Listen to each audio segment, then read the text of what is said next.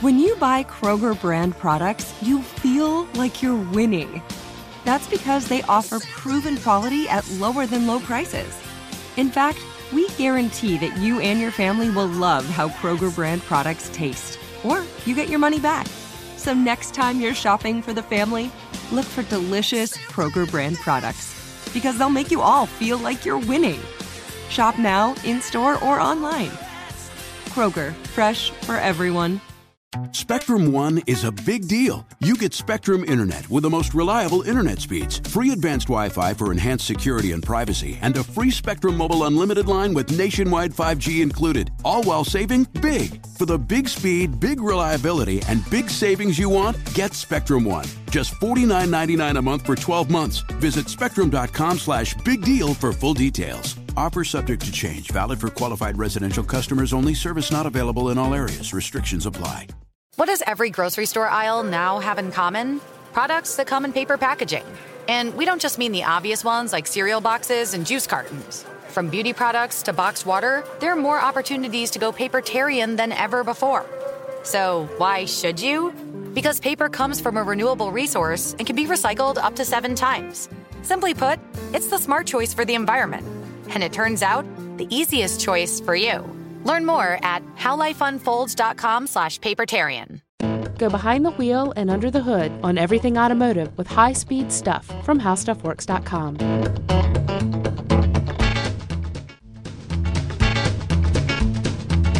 Hi, everyone. Welcome to the podcast. I'm Scott Benjamin, an auto editor, or the auto editor here at howstuffworks.com, and I'm joined by Ben Bolin. I'm a video writer here at How Stuff Works. And Scott, I think you're being a little too modest when you forget to add the "the" there. Well, I'm the only one right now. Yeah, you're kind of like a maverick. Do I say that too often? Probably. Hey, I was thinking of this other one, Scott the Barbarian Benjamin. Oh. I know, but you're so nice to people that Barbarian. I need you to do more barbaric things. Why don't you just, how about Ben the Terrible Bolin? So you've been talking to my mother. No. We'll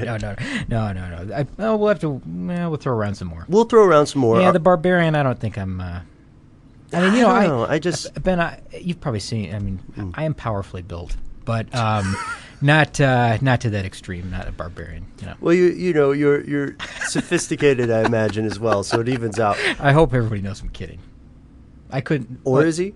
What? Or is he? We've got listener mail, actually, that'll go into that. But I've got to tell you, I know I came in a little bit of a rush. I seemed kind of crazy and sort of demanded that everything stop until I get some coffee. And that's because I had a very strange schedule today. I was in a hurry. And, Scott, I was in a hurry in traffic, which is one of the worst places to be in a hurry. Correct. And at first I thought, man, if I just had a helicopter or a plane of some sort, I realized that wouldn't be fast enough. Flying car. Touché, my friend. Yeah. Flying car, if I'm in that much of a rush, I probably would not drive safely. And don't open up that can of worms, by the way. We're going to leave done? those worms in the can. Yeah, that's okay. But what will we do? That's what we should talk about today. What is faster than a plane, faster than a car? What could I do if I'm in a hurry? I guess you could go supersonically. Supersonically? Yeah, you could go supersonically. Is that some sort of band reference? I don't know. I guess you could go supersonic. They do supersonic car testing out in the deserts. Sure. Okay, we've talked about that. Yeah, sure. But there was a supersonic plane you could have taken as well. No longer in, I guess, rotation. It's retired. You know what I'm talking about, right? You're talking about the Concorde. The Concorde, yeah. This awesome plane, Concorde. And actually we got a couple of listeners that wanted to hear about the Concorde, so I think this is a perfect opportunity to do that. Yeah, let's hear from them. All right, so let's get into these letters here. We got one from longtime listener Constantine, and that comes from early November. Okay. And Constantine just simply says, please do an episode on the Concorde. Short and sweet, yeah. Short and sweet. And we've got another one that came in later in the year, and this one is from Clayton from St. Charles, Illinois. And Clayton, who wrote in at the end of December last year, said that, I really love the podcast. Wondering if you guys could do a show about the Concorde airplane. I know it's fast and really cool to look at, but that's about it. So hopefully, we can go into a little bit more detail about it. So let's just give this kind of a general approach here and see where we go. And I'm sure it'll head a lot of different directions, but should be fun. To quote Lewis Carroll, let's start at the beginning. Okay. Kind of see our way through the middle and stop once we hit the end. All right. plan. So maybe just for a quick overview, if we could encapsulate this, what's the difference between your garden variety airplane and a Concorde? I've already given it away. Supersonic flight. This thing flew at Mach 2, which was, what is Mach 2? That's something like 1,400 miles per hour, I think is what it is. It's over 1,000. It's like 1,350 miles per hour is what the cruising speed of this thing was. So it was able to make flights in incredible, just short amounts of time over the Atlantic. It was a transatlantic flight meant to reduce the time between, let's say, New York and London, and of course back as well, and New York and Paris and back. And it did make several other flights, like maybe down to Barbados and a few other charter flights. But those were the main routes: were New York to London, New York to Paris, and then of course the flight back as well. Yeah, and let's be absolutely clear. This is a commercial flight route that we're talking about.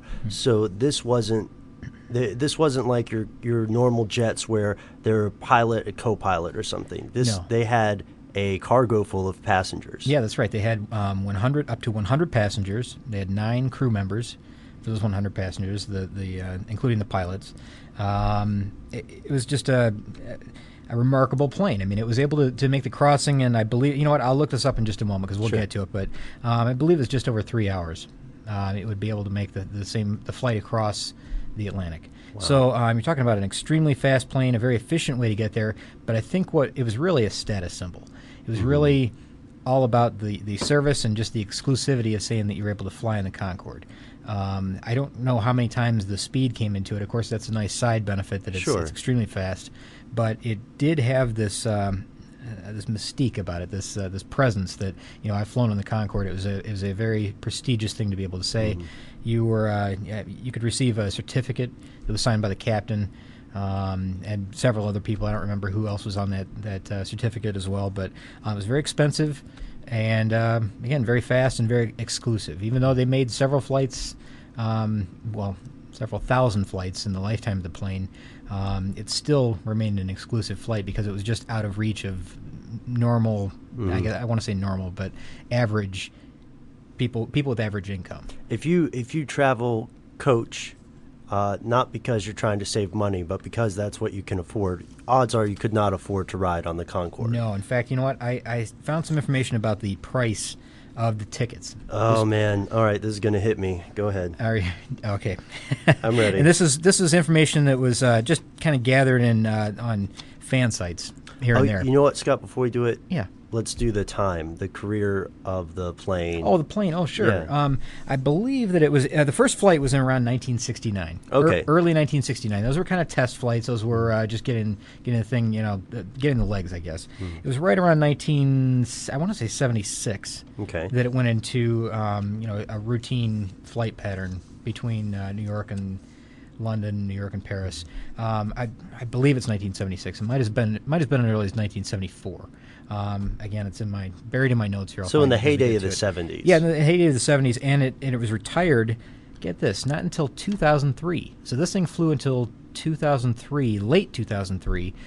I for some reason had pictured this thing being retired early in the mid 90s. I thought it was around a little bit before the Atlanta Olympics or something. Yeah, no, it was 2003 was when this thing was finally retired. Huh. So again, a lot longer of a lifespan than I thought that it had. But okay. So when we do the price of a ticket, then we don't really have to make a large calculation for inflation or something. This isn't like $1902. No. This is 1980s and 1990s dollars, though. So there is some adjustment that would need to be made because we're talking about close to 30 years now. All right, I'm ready. Well, I'm 30 ready. years. You ready? Yes. Now, again, this is just gathered via fan sites, but I was seeing prices that ranged anywhere between $8,000 and $11,000. Oh, 1,000. I was nodding my head at first. You thought I was going to say 1,100, didn't you? Yeah, I was thinking, okay, because it's a nice jet. Between $11,000? Between $8,000 and $11,000 was just kind of that was a kind of an average that I found, I'd say. Do you get to take a piece of the jet home with you for $11,000? No, but you did get exceptional service while you were on the plane. Yeah, they better sign a certificate. It was, it was first class all the way. It was 5-star. beautiful. I mean, unbelievable meals were served to you. I don't know how many courses the meals were, but sure. But obviously, gourmet quality. Of course, yeah. You have your own. You have a private area of some sort. I imagine you're in a first class equivalent. Equivalent, yeah, because it had four. It was a very narrow fuselage, so it had 2 seats on either side. Very wide, comfortable seats. It only sat 100 people, and this is a big airplane. But it was very small. It's a small. I guess if you want to say it this way, the tube where the people sat are the passenger area. The passenger area is very, very small compared to what you would expect on a big airliner that's going to make a trip this fast.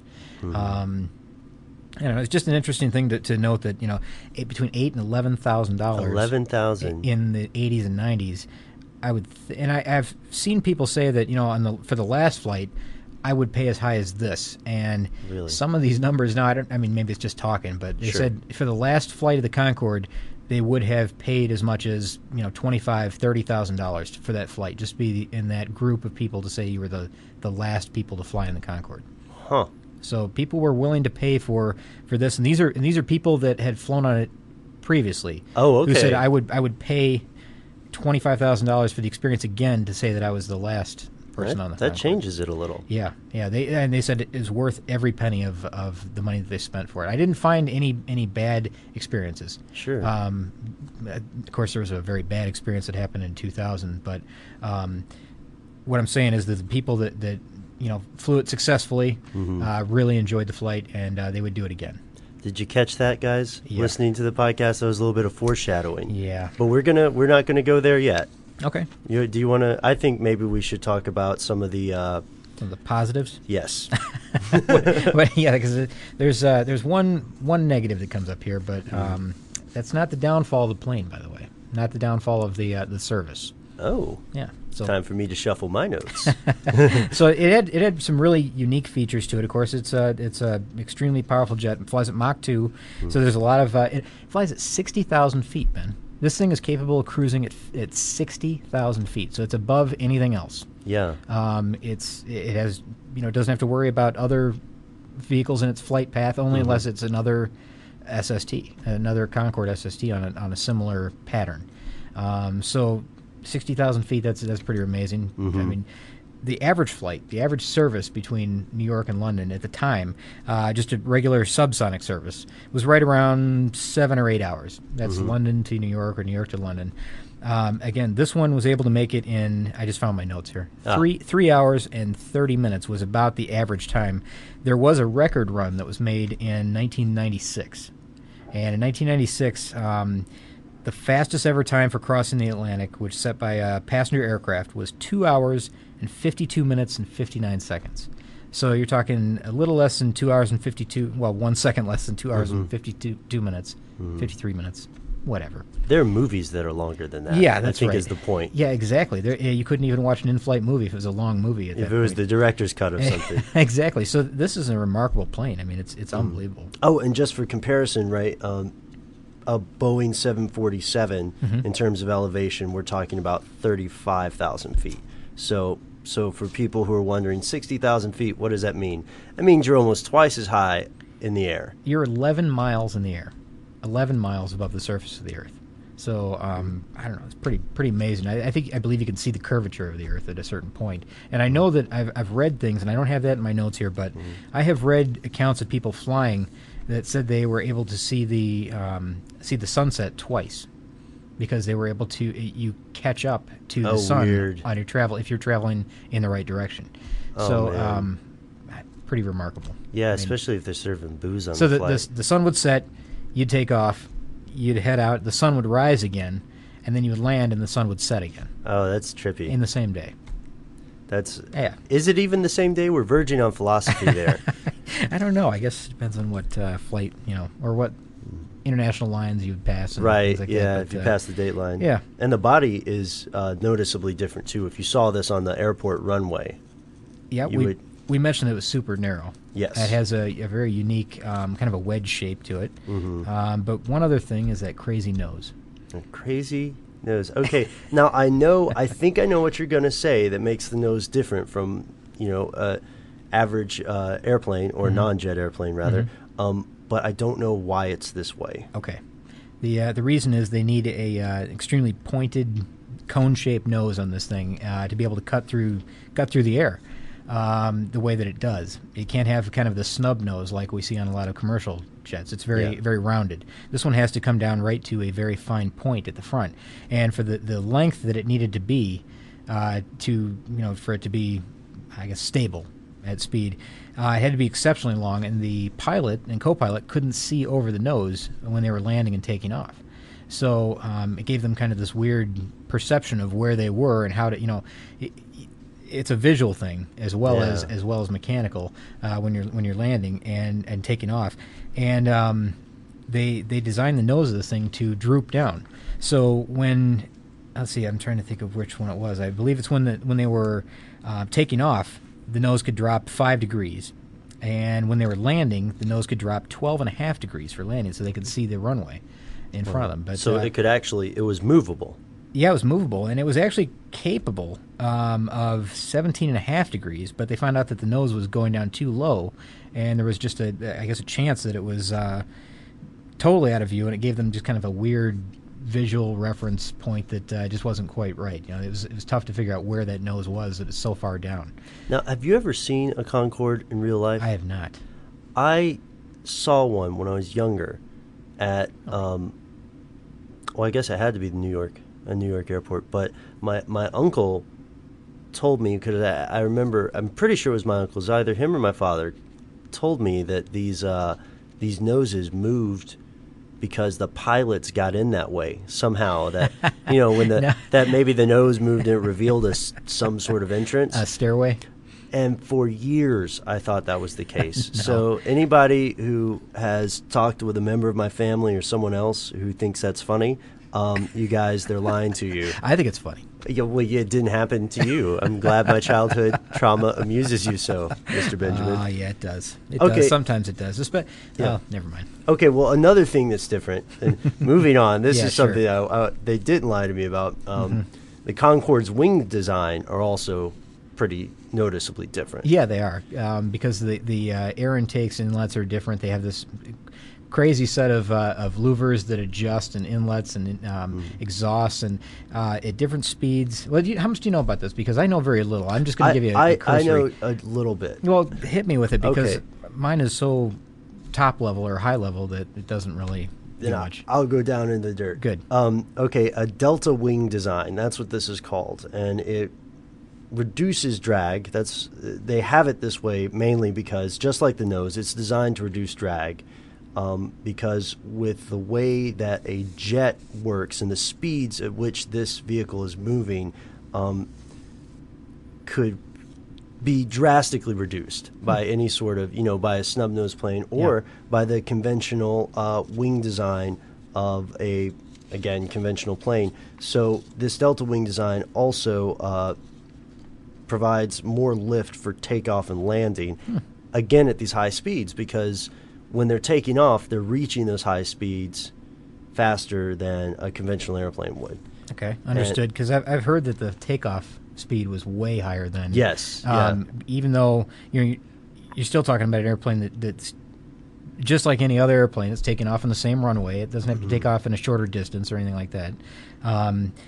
Its takeoff speed was something like 250 miles per hour, which is way above anything else that takes off these days. They achieve that speed and more, of course, in the air. But takeoff speed 250 that's pretty high. That is. Hope I didn't steal any thunder there, but no. And the other thing is, I noticed that the tip of the aircraft gets extremely hot. We were just talking about the nose of this thing. Yeah. It gets extremely hot in flight, and it says that it can reach up to 260 degrees Fahrenheit.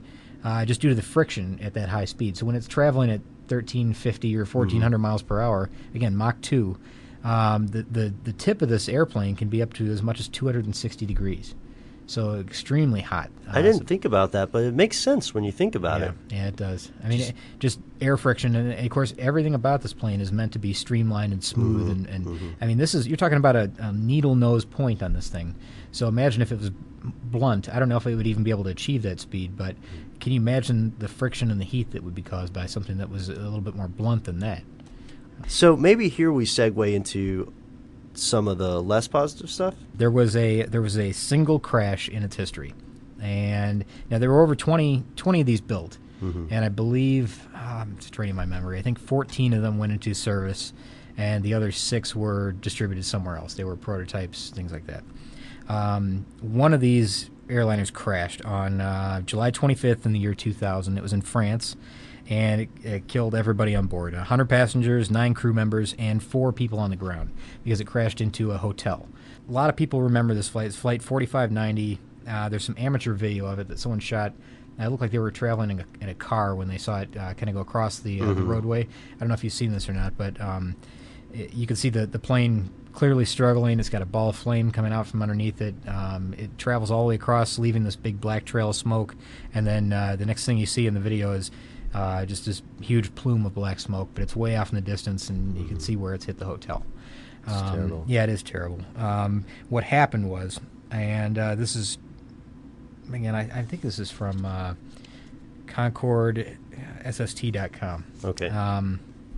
I believe that came from this. Anyways, I got a bunch of information from a bunch of different places, but what they concluded was the cause of this accident was that there was a titanium strip that was part of another airplane that had taken off just minutes before the Concorde that had fallen off. It was part of a thrust reverser from a DC-10 that was on the airstrip. And the Concorde, when it was taking off, it ran over that strip. The tire was immediately punctured, so it exploded. Then a piece of rubber flew up and hit the fuel tank. The fuel tank had what they called a let me see. It's called a hydrodynamic shock wave, which means that the fuel shifted and actually broke the fuel tank open. The rubber, in the meantime, has hit an electrical line, which caused sparks. So now the fuel tank is ruptured. There's sparks from this broken electrical line. Of course, sparks and fuel don't mix, and flames started. Now, once that started, there's a fire alert, so the crew knew about it immediately. They probably felt the tire explode as well. And they tried to shut down the engine. They couldn't get the landing gear retracted in time, so they're just losing altitude. They can't get enough speed up, and that's when they crashed. Terrible. It is terrible. And here's the question. Oh, I'm sorry. Oh, good. Okay, well, here's the question that immediately becomes apparent, and we've talked about this before, Scott. One of the biggest differences, between a plane that goes this fast and a 747 or a DC-10 is the ability the latitude you have in making decisions in crisis situations. Because if something went wrong with that jet and it's losing altitude, but it's still going faster than a DC-10. It's already past the point of no return on its takeoff. It can't shut down. They had already lifted off. They were already going 250 miles per hour. They're doing everything they can. They tried to shut the engine down. They tried to retract the gear. They tried to get it to climb. They were just going to circle right around and come right back. The thing is, they couldn't get that accomplished. It wasn't possible. So I hate to say what was and what wasn't possible. I'm no aeronautics engineer or anything, but I'm just going by the reports that I've seen. It just wasn't possible for them to recover from that, so that's what happened. Excellent comparison. Yeah, if you get a flat tire in a car going 40 miles an hour, it's a lot easier to pull over safely than if you get a flat tire in a car going 500 miles an hour. Exactly.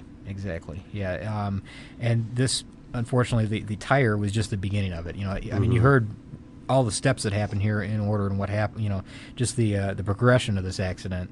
And that's the way it is with a lot of these accidents. There's one minor thing that happens, and then that just snowballs into this catastrophe. And one thing after the other. Yeah, exactly. But now, surprising enough, that wasn't what halted the flight to the Concorde. What happened was it was just a big mix of things, and really they list other factors as one of the things, so that could be anything really. But, that could be internal disagreements. Exactly, or something. But there was also some major plane renovations, I guess, or major plane upgrades that were coming their way.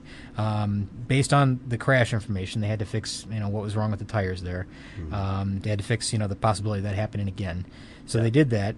Then there was the economic effects from September 11th, 2001, and I guess that was kind of on the horizon for them as well. And I don't know if they actually did it or didn't do it, but it was going to cost it was tens of millions of dollars of upgrades for these planes, and it just wasn't something that was economically feasible, and the company went under. Branson offered to purchase the airliners. He wanted to buy a couple of these. We're talking Richard Branson. Yeah, exactly, Richard Branson. And was it Virgin Airlines? Is that right? Yeah, Virgin Airlines, also Virgin Mobile, I believe. Yeah, he offered to buy these things, and they he was denied for whatever price he was asking. I don't remember, but anyways, it worked its way out that the company went under. The Concords are no longer flying. The ones that are out there, pieces have been auctioned off. They're kind of parted out and made a lot of money for charities and things. Other airplanes, there's one that's still in condition to be flown. They're trying to keep it. Really? Yeah, it's in a museum somewhere. Oh, okay. And the rest are just kind of shells, that have been assembled here and there. There's probably, I'm sure there are others that are in various states of condition. But to get a whole list of all 14, it's kind of rough. So, do you think that this sort of technology would become available in this sort of way again? I kind of do. I really do. I think people liked this when it was around. Yeah. They were always busy. They always had. Well, I wouldn't say they always had a full load, but maybe they did. I think towards the end there were maybe some times when I know they said that they could be profitable even if they were halfway full, but I believe they typically sold out every flight. Even at that price. Yeah, if there was, that's what I was going to say. If there was a way to take the price down, if there was sort of a Ryanair or a JetBlue of these kind of things, I think the advantages of speed would far outweigh the exotic nature or the initial cost. Sure, and if you've only got one or two planes operating, it comes down to that exclusivity thing again, where the rock stars are going to be taking this, the sports stars are going to be taking this, celebrities. I don't know how much more I really have on this, but I tell you, I know that we just did a quick overview of this thing, and it's worthwhile to look into it and just read kind of the history of this thing because it's really a fascinating plane. There's a lot more to it than what Ben and I are talking about here today. This is the case with a lot of our topics. I fully invite just please go out and investigate it for yourself and find out some more details about it because it's really a cool thing, and hopefully. I think that there's room for this in the future. I think you're right. Well, we hope you really we hope you got something out of this episode. We love listener mail. You want to do some more? I would love to. All right, Scott. Brandon writes in, and he says he was listening to the podcast on the Pikes Peak the robotic Audi, and he wondered what would happen if the Pikes Peak car won the entire race. Who or what would take the prize and the recognition for the win? He also said he likes the podcast, finds us informal and funny. Very good question. Yeah. Who would take the crown? I guess the trophy. Who gets the credit? The engineers, the technicians who put the thing together. Does Audi as a company take the victory? That's strange. I would imagine that it would be the lab group that was assembled to do it. They would probably get a group picture with the car, and that would be part of their recognition. And this is the one thing that I felt bad because you and I were joking around, and we joked about how I was really old or something, or much older than I am. And so Brandon also asked, is it true that one guy is 50-something? He sounds like he's 20 or even 30. Anyway, Brandon, I'm sorry. That was my poor attempt at humor. I am 60. I'm 60. I wish that I had the skin of a 50-year-old man, but I've just been in the sun too long. No, we're kidding with you, Brandon. I am between 20 or even 30, and not 50 yet, but hopefully I'll make it there.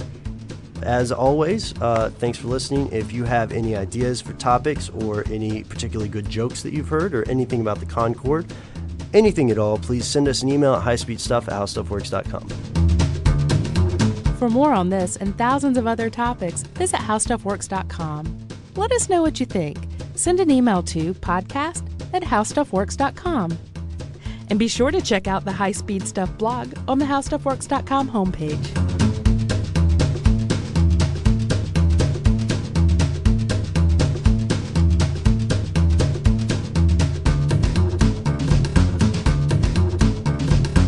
Managing your diabetes just got easier. The powerful new Dexcom G7 lets you see your glucose numbers on your compatible watch and phone without finger sticks. And because Dexcom G7 is the most accurate CGM system, you can be confident in your food, exercise, and medication decisions. And all those decisions can lead to big results, like more time in range and lower A1C. Get started at Dexcom.com. Dexcom data on file 2023. If your glucose alerts and readings from the G7 do not match symptoms or expectations, use a blood glucose meter to make diabetes treatment decisions. For a list of compatible devices, visit Dexcom.com/compatibility. Looking to step up your Mother's Day flowers? The Home Depot has an idea. Let Mom's green thumb do some digging with colorful flowers, pots, and premium soils to bring out the most in her patios, walkways, and gardens. Right now, get Vigoro potting soil, just $8.97 for strong, healthy, vibrant plants indoors and outside. Shop our wide selection online and pick up your order in-store and give Mom the gift of a beautiful garden.